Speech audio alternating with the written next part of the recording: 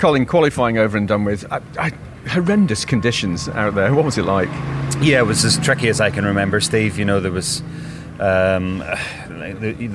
so many different variations of a wet track. There was it went from greasy to aquaplane and somewhere in the middle. So not easy to judge the conditions. But that said, I think I had good pace all through Q1, Q2. It was almost like a test session as well. Every time I come into the pits, we were making a change just to try and find some grip, and I don't think we ever did. But it was a challenge for everybody. And really important, particularly around Brands Hatch, to qualify well, which is exactly what you've done, and that's a good position for you to race from. It really is. Yeah, P2 wasn't expecting that given the conditions yesterday. So it gives me a good chance for today. Obviously, the conditions are completely different. It looks like it's going to be dry, and pretty much the first time we were on slicks this weekend. So. Looking forward to the race. It's always good round here.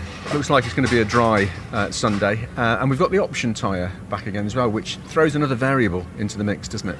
It puts people on different strategies, basically. Alongside the hybrid deployment. So I've got, I think, 10 laps of hybrid of a reasonable amount, and then we have an option tyre.